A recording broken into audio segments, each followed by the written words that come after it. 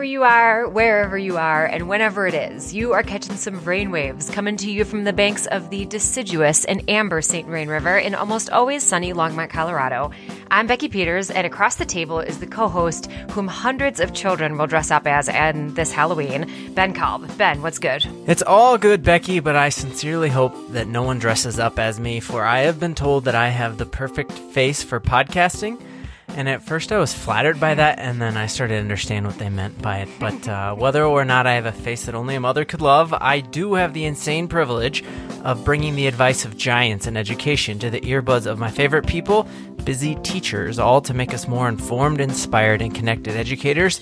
And to that end, we have a sincere treat, not a trick, in store for you today. That's for sure. In this episode, we interview Allison Zmuda, who is the author of over 10 books, and specifically for this episode, we talk to her all about student engagement. If you want to get straight to her interview, go ahead and skip ahead to the 8-minute mark. Otherwise, hey Siri, what time is it?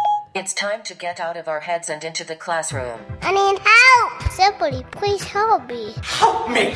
Give me something I can use. Let's get out of our heads and into the classroom. That's right. It's out of our heads and into the classroom, the part of the show where we give you actionable advice and tangible tips that you can put into practice right away. I'm going to kick us off today with one that I've seen in a few different rooms now, but that I think everyone should be doing or trying for student ownership. It's a math example, but we'll extrapolate it to other areas too. And I don't know who to cite for this because I've seen different versions, but if you're listening and you are sure that you've made this up, please let me know and I'll give appropriate credit. But anyways, for more student ownership, I've seen teachers encouraging students to collect their own data after either assessments or just individual work, where the student basically has a checklist to go over their work and look at, like, say, number 1, for example, and the table will say what type of question it is. So whether it's like adding fractions or common denominators, whatever the skill is, the teacher can provide that scaffold. And then the student walks through their work, so number 1, number 2, number 3, which questions they missed. And for each one, they indicate whether they missed it because of a simple mistake or because of a conceptual misunderstanding. And then when they've gathered enough evidence, they can start to identify the learning behaviors that might help them in that area. So if they're consistently making simple mistakes, for example, they might set a learning goal to double check their responses with complementary algorithms. Or if it's a conceptual understanding on both of the uncommon denominator questions, they can go back and review that standard or that skill. I'll link an example in show notes because I'm not sure if I did it justice just doing a verbal explanation, but you can also imagine what that might look like for language arts or for social studies. Like, did I miss all the main idea questions, or am I consistently missing the factual questions and I need better strategies for finding material in a complex text? Either way, it's a really strong and simple technique for metacognition. I really like that. I think, yeah, especially the part of making some goals based on what are the problems that you consistently trip up on. I think that's super cool. So I have 2 of them today. The first one comes from one of my friends and a friend of the show, John Smith, and he's a tech coordinator out in Ohio, and he was in a training this morning. And in that training, they had these really cute napkins, and I later found out that the brand is called Mardi Gras. They're not yet a sponsor of the show, but Becky, maybe if we play our cards right, we'll get sponsored by Mardi Gras napkins. That'd be an awesome sponsor of the show. Yeah. But these napkins had really cute pictures on them and then cool sentence starters. So one of the napkins says, "What makes you stand out?" Or "What's the most outrageous thing you saw today?" Or "You're a world traveler. What's your next stop?" Aww. Right off the bat, when I facilitate PD, I like to have food present. So I thought it would be really awesome to pick up a bunch of these napkins just as a icebreaker for my participants. I thought that was a cool out-of-the-box thing right away. But then I thought, how cool would it be if you had teachers and students designing these napkins specifically for their content or for their school, just kind of as sentence starters, as bell ringers or anything like that. So kids could have, "What's the coolest thing you've learned in school this year?" "What's the hardest you've ever worked on a project?" Or "What's one time you used something you learned in math class outside of class?" And I just thought the ability to get the wheels turning with something real simple like some napkins was a pretty simple but powerful idea. That is super cool. And you could have them in the cafeteria too to have, help students have more furtive discussions with their colleagues at the lunch table. That would be awesome. Or for me, like, I would often just grab my lunch and go straight to the bathroom so that I wouldn't have to be sitting alone. So yeah, you could have some in the bathroom too. Yeah. So then this way, maybe you have a sentence starter and you could start a conversation if you're shy. I love it. I need it as well. That's my next tangible tip is all about annotating pictures that kids have actually taken. So this is possible in a lot of different ways. If you are on a Chromebook, students can do this in some ways on Google Drawing or inside of Google Slides. But the iPad or the iPhone makes this really, really easy. And so it's all about annotating over top of pictures that you've actually taken. All a student has to do on an iPad is to take the picture in the Photos app, tap on the Edit button, tap the three dots, and then tap Markup. And we'll have a link to this in the show notes. And from there, they have all of these different colors, and they have pens and pencils and paintbrushes that they can draw all over top of an image that they've actually taken. So instructionally, I've seen this used really powerfully in almost every subject area. I've seen a math teacher who has her students take pictures of the flagpole in front of the school and then measure the shadow and then draw the triangle that lets them know how tall the flagpole is based on the length of the shadow and the angle.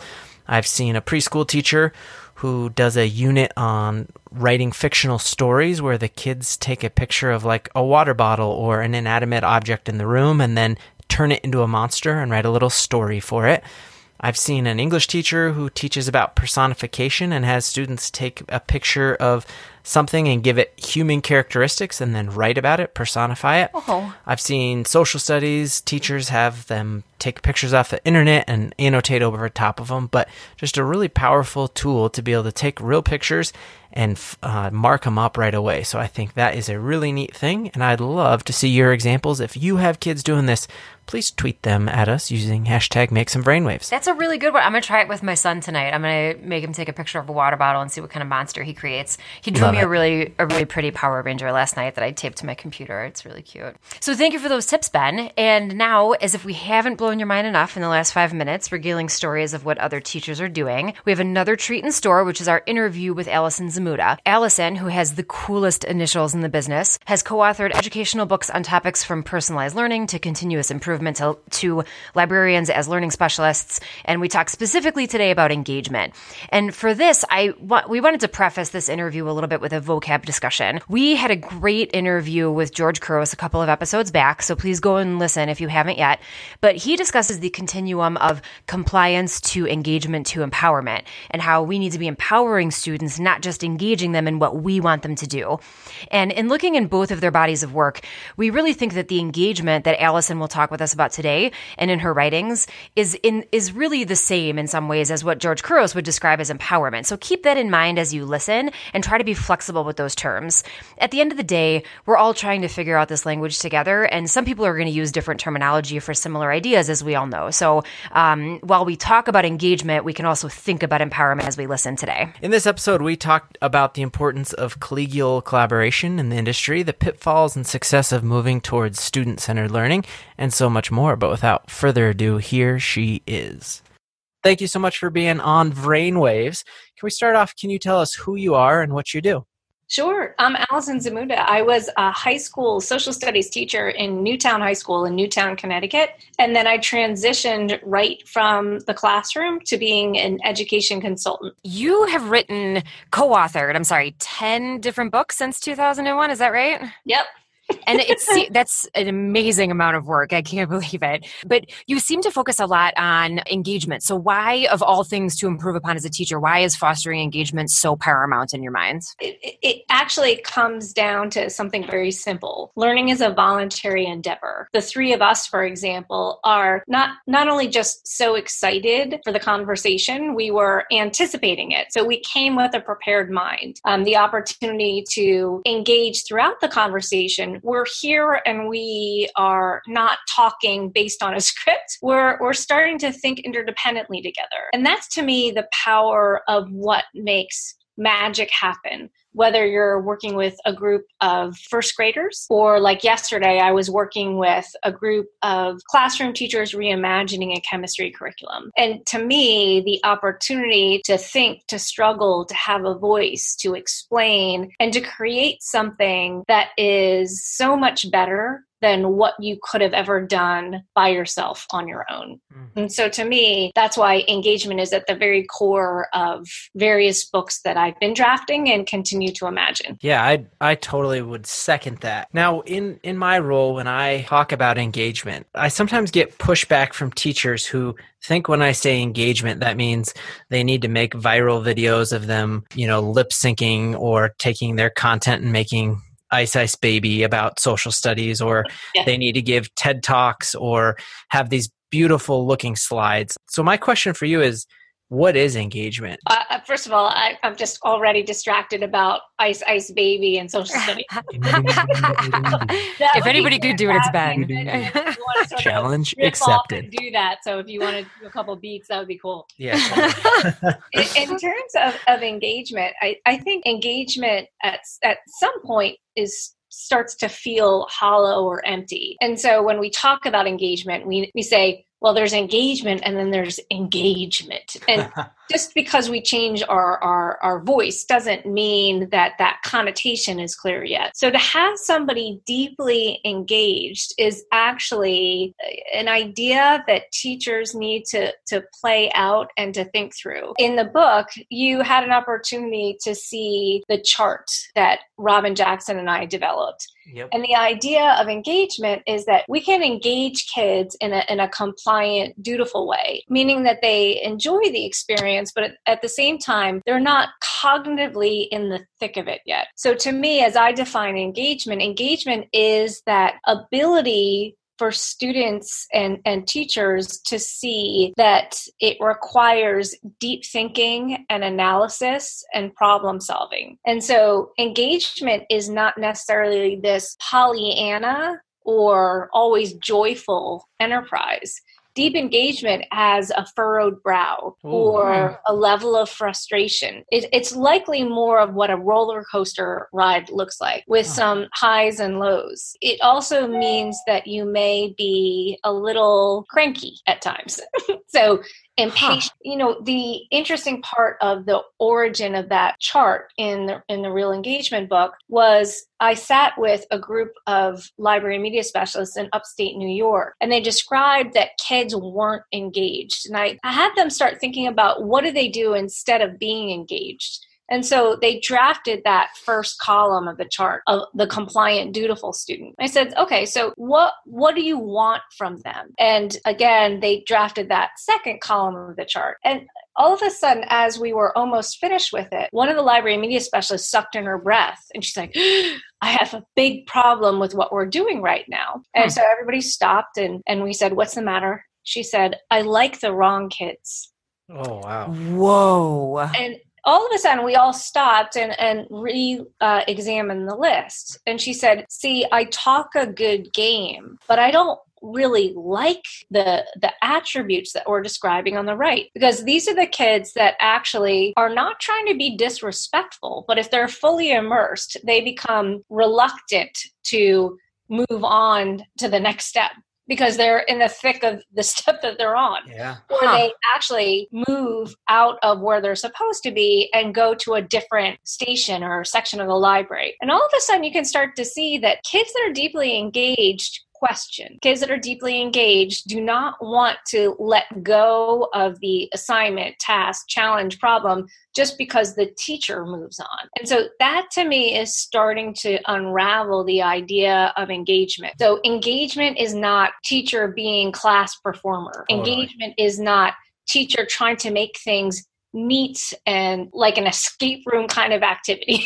It's not that. It's really trying to set the parameters for kids to start being able to get lost in the problem, the challenge, and the topic, and support their growth and their experience through conferences, one-on-one conferences, through feedback, through clear criteria. That to me is what deep engagement is. Wow. We had Elizabeth Green on the podcast, and she talked about how the Japanese have hundreds of words more than we do just around the idea of education. And it almost seems like we need a new word for what it is you're talking about. Yeah. Again, it's just, to me, when you're starting to imagine the thread in the books that I've been writing, and it was fresh thinking when you said that out loud, because I never really thought about it it that way, but that's at the very core of what I'm fascinated by, is how to continue to get people motivated to do the heavy lifting. Because where you are invested in the heavy lifting, there's so much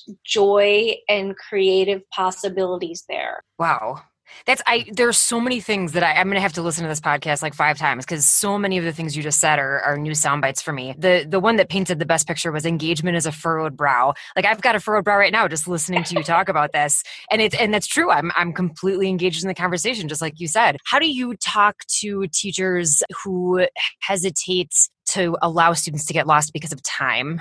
First of all, it's difficult to get around, especially if you have a pacing guide that's telling you where you should be in. It sort of constrains the teachers. It makes them feel like they're on an incredibly tight leash. Even if the pacing guide is not something that the site or the district demands, it's something that a classroom teacher can actually create in their own head, and trying to follow a pacing guide, whether it's a grade level team or a PLC or even their own. So I think on some level, the first job from a teacher's point of view is starting to think about what is it that I'm trying to go after in this learning experience. So it's not the topic, it's the goals. I think that would be the first thing that I would quietly say to the classroom teacher. So you're not doing 2-step linear equations, but what are you trying to go after within the scope of that topic?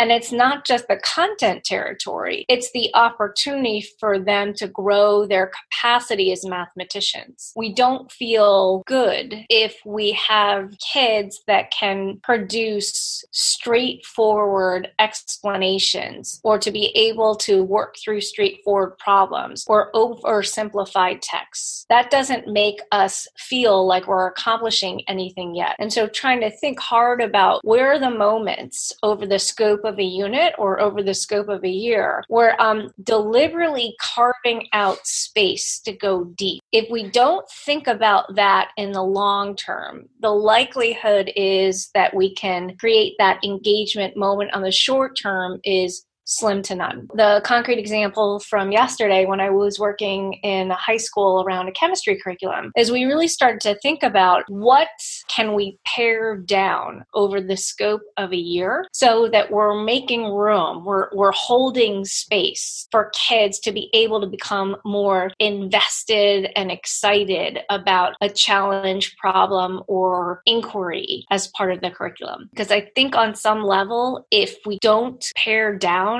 we're never going to create an opportunity for that to happen. And it gets worse as the kids get older. Yeah, because there's so much more to get through. We talked a little bit about the barrier that teachers see with time. I think the other big barrier is kind of this idea that true engagement, as you talk about it, really involves teachers giving up control. And there's this big worry about behavior, and that teachers say, well, when I have these structures in place, they don't behave right now. So if I totally remove structure, the behavior is going to be crazy. So how do you advise a teacher who says, I can't allow for engaging learning because my kids don't behave? So thank you for raising that, because it's something that classroom management is significant. So the territory that I continue to grow into now is the idea of personalized learning. At the very root of it is deep engagement where the learners are co-creating or generating the experiences. And if we're in that space and the students do not necessarily have a sense of self-management, for example, if they haven't really understood and respect the rules or the parameters of the classroom, if the students are behaving in a way that it's not safe for other learners to be collaborating with them, it is absolutely a disaster. And so I think the question is, how can we continue? And this is, to me, a school-based question or a district-based question. What are we doing to continue to grow those softer skills of self-direction and self-management?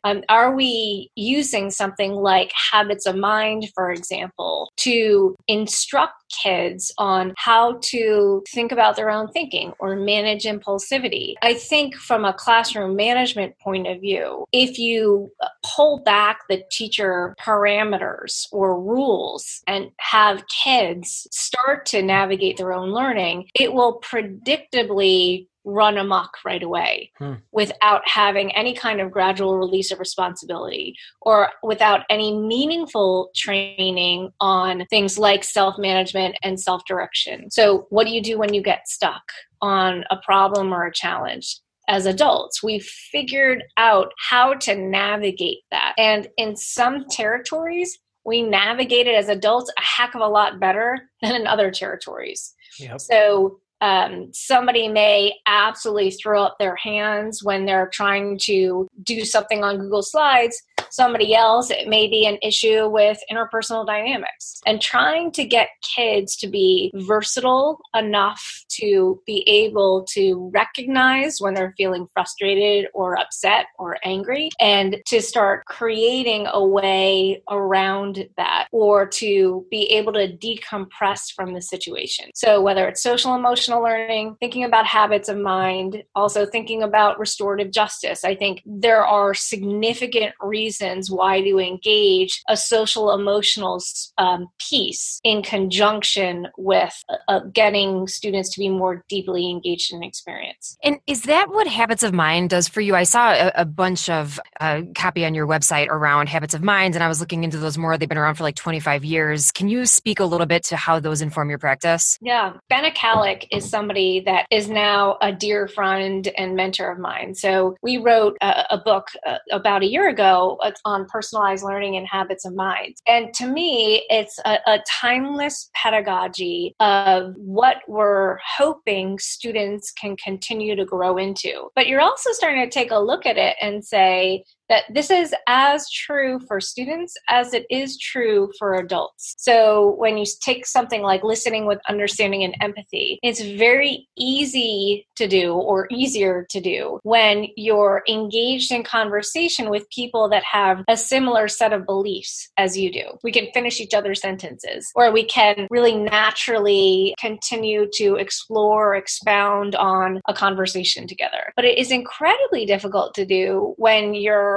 engaging in a conversation with somebody that you're suspicious of, or potentially you have an issue or concern with them. Even in this space, we all continue to grow in our capacities. So it's interesting as Benna Kalik and Art Costa continue to share ideas with me. They are deliberately designed as ing verbs, because the notion is that we're in an act of becoming. We've never arrived. And so when you're thinking about most states that are starting to really play around with the idea of a competency-based or a mastery-based model, you can do that for content territories, but you certainly can't do that when it comes to continuing to evolve in the kinds of thinking and behaviors that habits of mind help you to go after. And that's exactly what I wanted to kind of get after, because I think, there's kind of a craze around the nation right now, like, how do we measure creativity? How do we measure engagement? And I don't think I think people are asking that coming from a good place, just wanting to know if what we're doing is working. So have you seen engagement as you talk about it measured somehow? Or like, if not, how do we know what's working and what's not? If students are truly engaged, we can see evidence of their engagement, but I think it's unhelpful to measure engagement straight out. When you're thinking about how do you know that somebody is listening to you? So whether it's when I was in the classroom, a student nods his or her head and smiles and makes eye contact. And you look at that child and you're like, wow, this student is really listening to me. We're really connecting. Totally locked in. Yeah, but you don't know. Nodding his head and saying, wow, that's fascinating. I really am hungry for lunch. Yeah. and so I think the idea of engagement is very subjective if we're trying to observe it straight out. It's not just eye contact. The amount of times somebody is touching their chin as a symbol of deep thinking. I think it's really evidenced by the kinds of questions that are a result of their experience. Ooh, I like that. Level of depth the conversation goes. Because I think when you're measuring engagement straight out, it favors some students more than others. So engagement can be measured by how many times you contributed, but the depth of your contribution. And the depth of your contribution may mean that I am absolutely silent. And then at the very end, I say something that dramatically shifts and deepens the conversation. And so that's the kind of thing where it's difficult to measure something like engagement straight out. And I think when it comes to measuring something like creativity, it's the capacity to think about a problem and generate ideas that are actionable. But I think on some level, to measure creativity as a straight out indicator is still, in my world, potentially problematic. It's almost impossible. It seems to me like the Heisenberg uncertainty principle that if you're going to, test for a position, then you mess with the momentum and you can't measure them both at the same time. I think it's almost like that. Yeah. And again, I think that students can go after something that is incredibly innovative.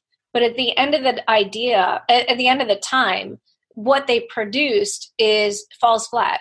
That doesn't mean that the ultimate performance or product is the true measurement of the ideas that were dancing in their head. The blueprint of the ideas, even if it's sort of what they are trying to describe, could actually be so much more substantive than the result that shows up on the table. And really trying to think hard about how can we reveal the thinking that went into the solution path to the problem, or the writing sample that is demonstrated based on what the student was trying to accomplish. You need to get both parts of that information to make a more true judgment of the result if you're trying to measure something like creativity. Wow, that definitely makes me second guess something like a results-only learning environment, where if your only feedback is on the product you actually make, you're right, that doesn't actually give a true assessment of maybe all the deep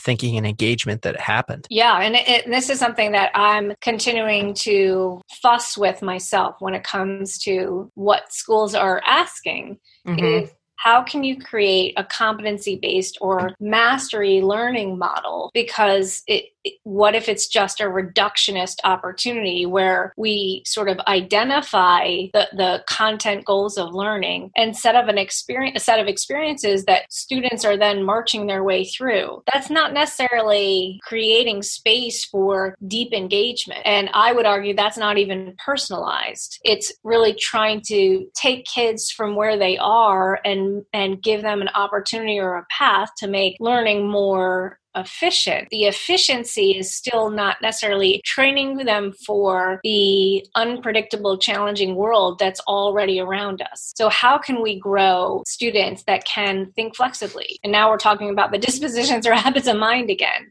Yeah. Those are the territories. We're using content to go after those broader aims, not the other way around. For sure. So this topic is so complex and it can be a little daunting, I think, for a teacher, obviously. And so that's why I love in your book, Real Engagement, which we have copies of if you're listening in the district, and I highly recommend it.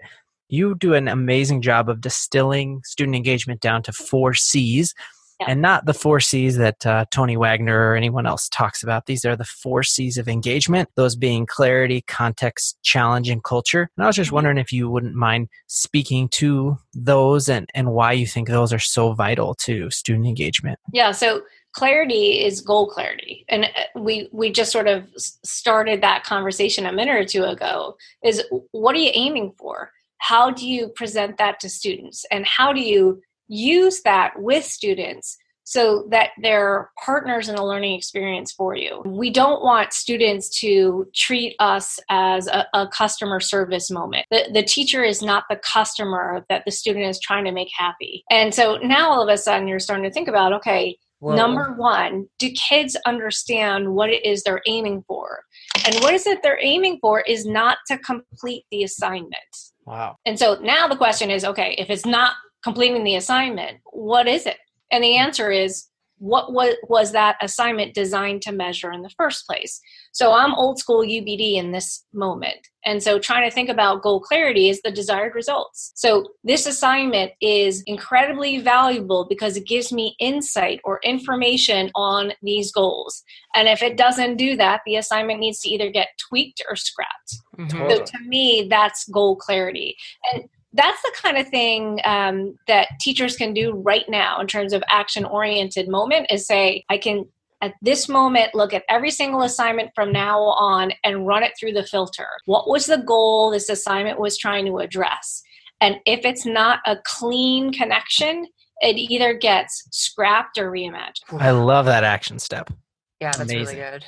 Yeah, so the next one we can talk about is challenge. So clarity and challenge definitely go hand in hand. And challenge really means that as a student, how are you helping me grow in this experience? Because I think the issue is that there are some assignments, problems, challenges, tasks where kids feel like it's a walk in the park. Other kids feel like it's such a heavy lift, they don't know where to start. And other kids feel totally shut down because the assignment is impenetrable to them. So the notion of challenge is really starting to dig into the idea of formative assessment. How do we know that this assignment is a proper fit for the student? Now I'm starting to talk about personalizing learning again, and to try to think hard about how we can continue to push students within their zone of proximal development. So that sweet spot about it not being too easy, but not overly difficult is really what we're trying to design for. So to me, that's another action step of trying to really pay attention to how might I get students to start to give me better information right out of the gate of whether the assignment is just right for them. We talk about just right books in our primary grades. Yep. I think the spirit of that should absolutely be something that we do all the way through the learning experience, including professional development. So the idea of that just right moment means that some people can go and do a deep dive right now, and other people really need to just dip their toe in the water and sort of get acclimated. And other people might like to stand on the side of the pool for a little bit and watch other people swim. And I think the interesting part is that from a classroom teacher point of view, I see classroom teachers also demonstrating those same habits of concern that we see in the students. Because some teachers feel like it's too tough for me. I don't even know where to start. Or they throw up predictable challenges like, like I don't have enough time, or I can't learn this and teach what I'm supposed to be doing right now. And I think the interesting part of that is that as we continue to see ourselves as opening ourselves up as adults to continuous improvement, how are we modeling that in our own practice? And to what extent is what we're doing as we continue to fine-tune or reimagine what we're doing in instructional pedagogy, how does that show up in the classroom? So really trying to be a model learner. And model learner doesn't mean a perfect learner. Model learner means that the teacher is really talking about how do I handle challenges, to have the teacher be viewed by students as approachable when it comes to navigating concerns, challenges, ideas, and having the teacher help guide them by not only what worked for me, but also to be a sounding board. So those are two of the 4 C's that are just beautifully connected together. And again, I think highly actionable if folks are just getting started. Oh, I do too. Yeah. And so, Allison, speaking of challenge, and if you don't want to talk about this, we absolutely don't have to, but I saw in one of your talks online that you had an incredible challenge a few years back and were able to model your learning after that. Do you mind talking to our audience a little bit about that experience and what you learned from it? Yeah, so it's actually interesting because this is the month, and probably next week is going to be the anniversary of the stroke that I had. Oh. So I think it's going on 8 years. Wow. And so I basically went to my daughter's soccer game on a Saturday. She was a kindergartner. So she was 5 years old, running across the field. She was a fabulous soccer player as a 5-year-old. So she was kicking a goal, and I tried to stand up to cheer, and my foot fell asleep. And I finally stood up, and then I collapsed to the ground. So flash forward, when I woke up from surgery, I basically lost my ability to speak.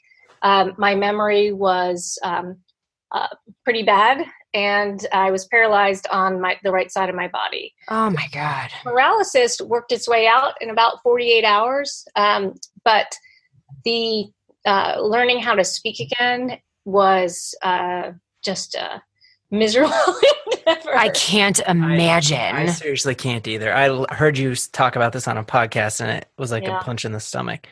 Well, it's interesting to have a 5-year-old have a better vocabulary and ability to string sentences together than you do as a 37-year-old woman who was a consultant for a living.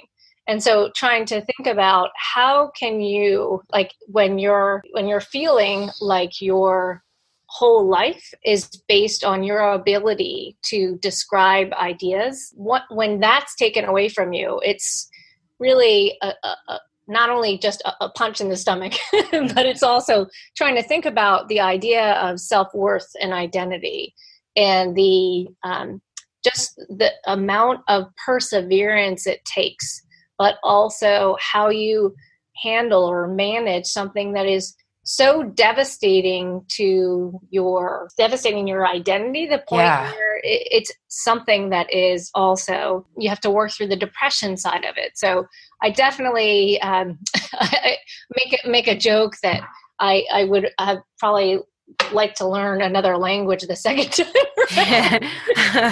But like I said, it took a lot of years for me to be able to string sentences together. Oh my God. So did you have to did you go back better. and... Not perfect yet, but it's still getting better. Did you go back and read the books that you'd already written? Yeah, and it was interesting because I was writing Breaking Free at that point. So it had already gotten shipped to the editor, and it was coming back for me to do the final review. And again, that was really 6 weeks after the stroke. And I could remember that where I was sitting when I wrote the book, but when I was reading the sentence, I could read each word. I had no idea how those words actually work together. And I was reading it, I was like, man, this person's pretty smart, but I can where did she come from? I was like, oh. Wow, Allison. So that's it's been a tough road, but I think the book Learning Personalized, there was about a 4-year gap in my next writing assignment between Breaking Free and then, and that was just the first creative idea I had in the past 3 to 4 years. Man. So to me, the level of thing that gets you through the tough parts, the hard parts, and to be able to continue to reflect back on it and see that while I definitely am not the same person I was pre-stroke, hopefully that experience has made me more empathetic and also more appreciative of every single classroom teacher that works with students in a space where they have to start being sensitive to where people are. Because to create a glass ceiling on a student, I had that experience when I was 37 and somebody said, well, you're never going to consult again. And, and I think that's, from a medical point of view, really trying to think about, we make assumptions on students' behalf. And those assumptions are not necessarily lining up with what it is they aspire to themselves. And how can we continue to honor who they are and grow them while still working through our curriculum. That's the Holy Grail. Wow. That's amazing.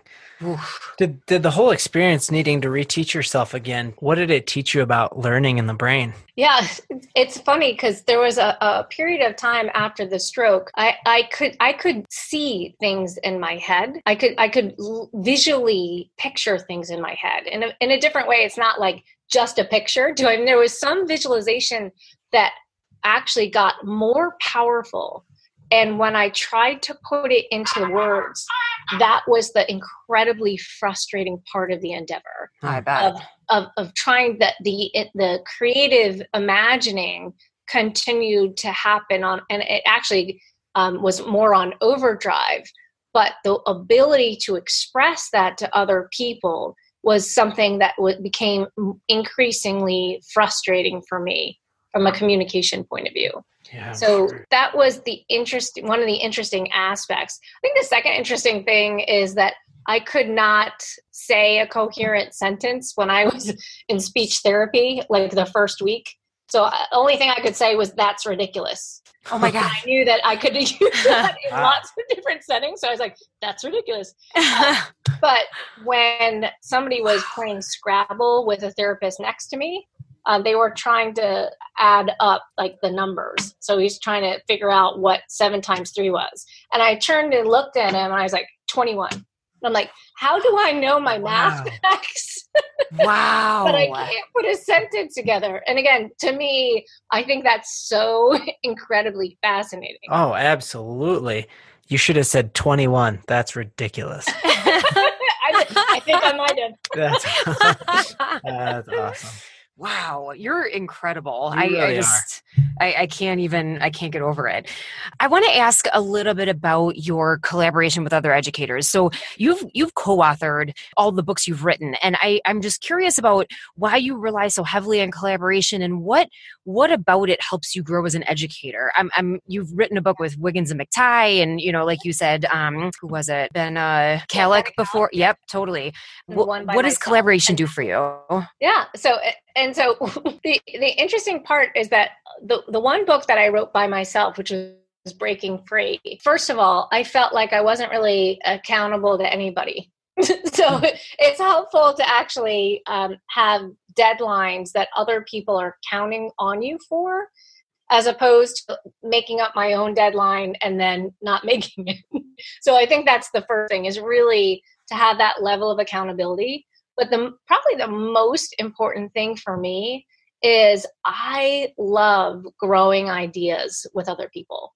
And I think that even just that powerful conversation and immersion, especially when it's interfaced with being able to translate it into text and using the text to deepen those conversations, those oral conversations, to me, that's what magic looks like. And so I care more about that than at the end of the day, what the book actually looks like. Now, that's terrible to say as an author, but to me, it's like the way that I hopefully engage as a writer is to create a conversational tone so that the reader is going shoulder to shoulder with me and my collaborative partners.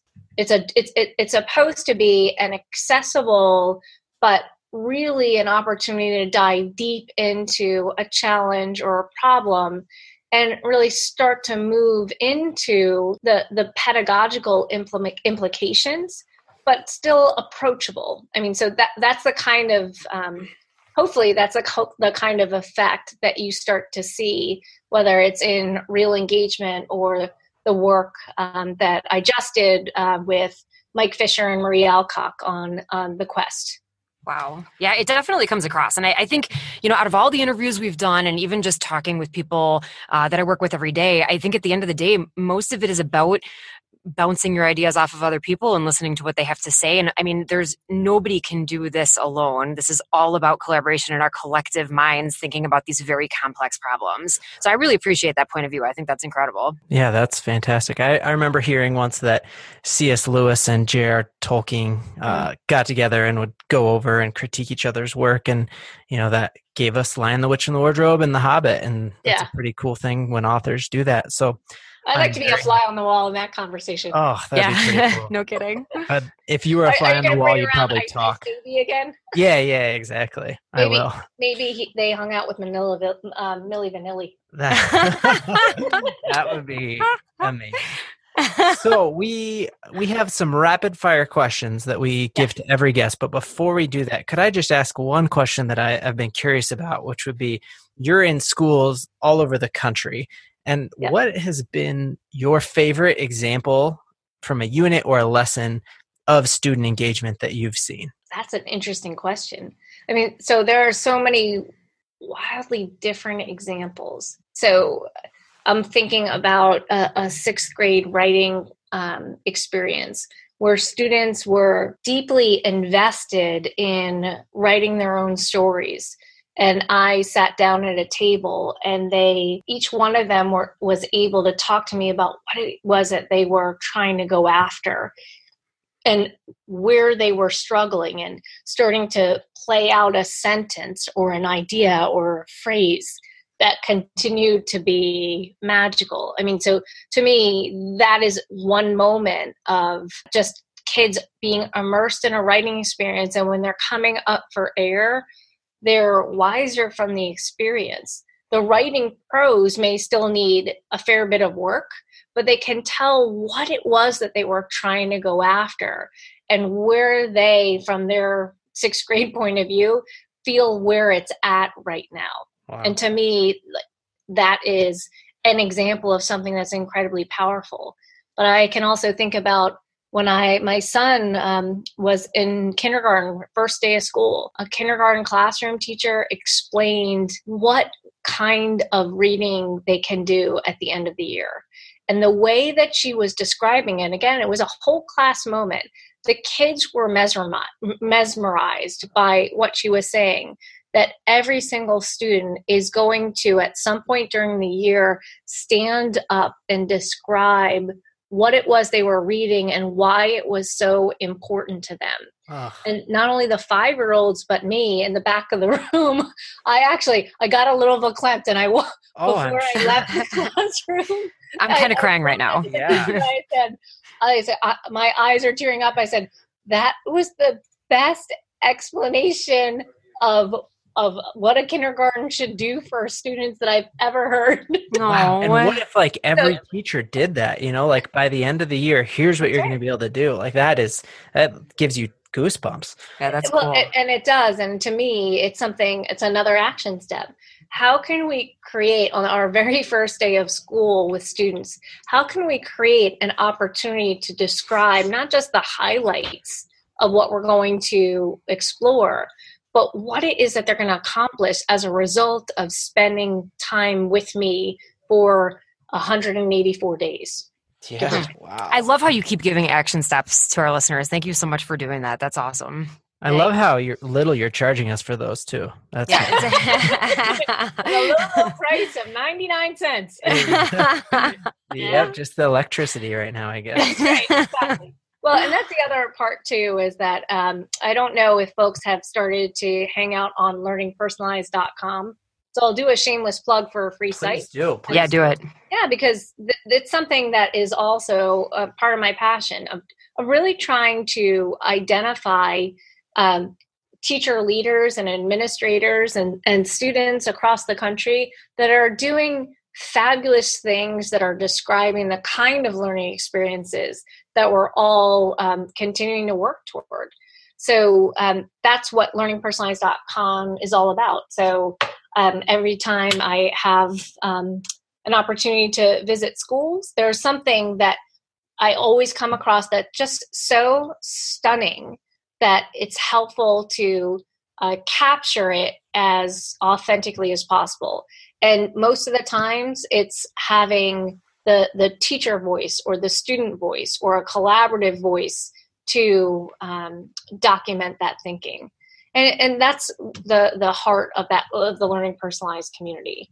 So if you haven't checked it out, that would be lovely for you to go do, because it's a labor of love. That in our show notes for sure. Absolutely. Totally free. That's it's what beautiful. I'm committed to. Yep. It is beautiful. Okay, rapid fire questions. Rapid fire. Do, do, do, do. Soundbite there. Yep. All right, first rapid fire question is, if you could have a billboard anywhere in the world and it would metaphorically communicate your message to hundreds of millions of people passing by, what would go on your billboard? It could be a picture, it could be a quote, it could be a picture and a quote. What would go on your billboard to the world? It probably would be a visual. So there's two things that are immediately popping. One is like, there's the billboard of the future, next exit. Oh, yeah. So the idea of that, the idea of the future as being something that's so far away and so immediate at the same time, that's something that, well, and again, it's also a billboard, so that's funny. But that's something that I immediately think about. And then the second thing I immediately think about is a young version of myself. And again, that's something that I can also imagine for everybody else. But the idea is that you see your younger self on a billboard looking out into the world with an expression of endless possibility and wonderment on his or her face. Whoa. And so the idea of, it doesn't matter how old you are, to channel your inner 3-year-old, 4-year-old self when you thought the world was just so vast and ripe with possibilities, where people are kind and gracious and want the best for you.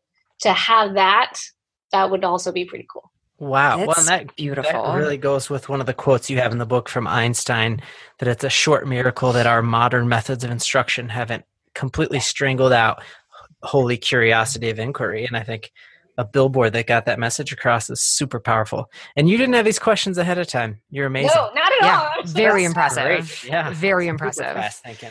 All right, second rapid fire, Allison, which I just realized that your initials are A to Z. That's pretty incredible. That must be fun for you. Well, yeah, I got a bunch of wedding bookmarks that way. Oh, yeah, I bet. So in the past, 5 or so years, or just recently for you, what new belief, behavior, or habit has most improved your life? It doesn't have to be professionally, just what's something that's helping you out as a human these days. The fact that I learned about habits of mind in the past 5 years. Awesome. So, to me, that was just such a missing link from my thinking. And so it's just fabulous to have somebody like Ben Akalik to actually be in that journey or that space with me. And I think from out of all of the habits, listening with understanding and empathy is truly transformative. Definitely I'm a work in progress, but I think the idea of thinking interdependently with people requires an opportunity to be reflective, to give them voice, to grow opportunities, not for them, but with them. And to me, the hardest, but also the most powerful times I felt in that experience was with the listening piece. Fantastic. All right, this question is going to ask you to throw someone under the bus, but you don't have to say their name. All right, so you travel the globe. You are an education consultant. You've written amazing books. My question is, what is some bad advice you sometimes hear in your profession? I think that you can create a better learning experience by parceling things out into incremental steps. So when you're thinking about old school, Bob Marzano first started saying things like in the standards movement, you had to have 10 more years of schooling to cover all the standards. I think there's this mentality of micromanaging the content and the skills. And then if only we could quantify that and move them through it, that would be what learning looks like, or what a learned student looks like. And it's even worse when people are saying, oh, let's do that for creativity. Yeah. And so to me, that's incredibly bad advice, because you can't micromanage, or you can't take it to the granular level and expect the learning to actually be something that has a longer lasting legacy to it. And I think at the end of the day, I'm seeing that in children, including my own two children, if learning starts to feel like jumping through a series of hoops without quite understanding why am I doing this in the first place, again, clarity, it starts becoming this kind of compliant, passive learning experience. And that doesn't work for kids, and it certainly doesn't work for adults. Allison, we cannot thank you enough for your time. You have been so generous with us and sharing your insights and just your incredible thoughts. And we really, really can't thank you enough. Oh my gosh, it's been so much fun hanging out with y'all virtually. So, and like I said, I continue to enjoy these conversations so much. All right, Becky, let's close up shop. What did you learn? Well, I'm going to cheat on this one and not say something that I learned from this actual episode, but we were lucky enough to have Allison out for a professional development at the start of this school year to St. Vrain, and she had some really usable tools for thinking about how to center your instructional environment around students and when that's appropriate and when it's not. And one of the things that she taught us is that it doesn't have to be an all or nothing proposition, which I think we all know, but she has this beautiful metaphor like of audio sliders, kind of how you'd see on like an old stereo system. And then one side of the continuum, you have teacher created, and then on the other side is student created, and in the middle is co-created. So how are you moving the sliders for different aspects of your work or your unit or your lesson? For things like goal setting or for inquiry or for evaluation, where should students create? Where should teachers drive the learning? And then where can we design what that looks like together in a co-creating environment? Some really concrete ideas for her 7 elements of personalized learning, which I'll also point to in show notes. How about you, Ben? I loved Allison's story about her son's first day of kindergarten, and I think all teachers should take that as a challenge. How can you inspire students by what they're going to be able to do after 184 days in your classroom? I thought that was fantastic. Also just loved that she opened up with us about her struggle with her stroke, and just a reminder that we all are going through battles and to show each other some grace amidst that battle. And I thank you all so much for listening. You're the best listeners ever, and I hope you all have a great generic time of day.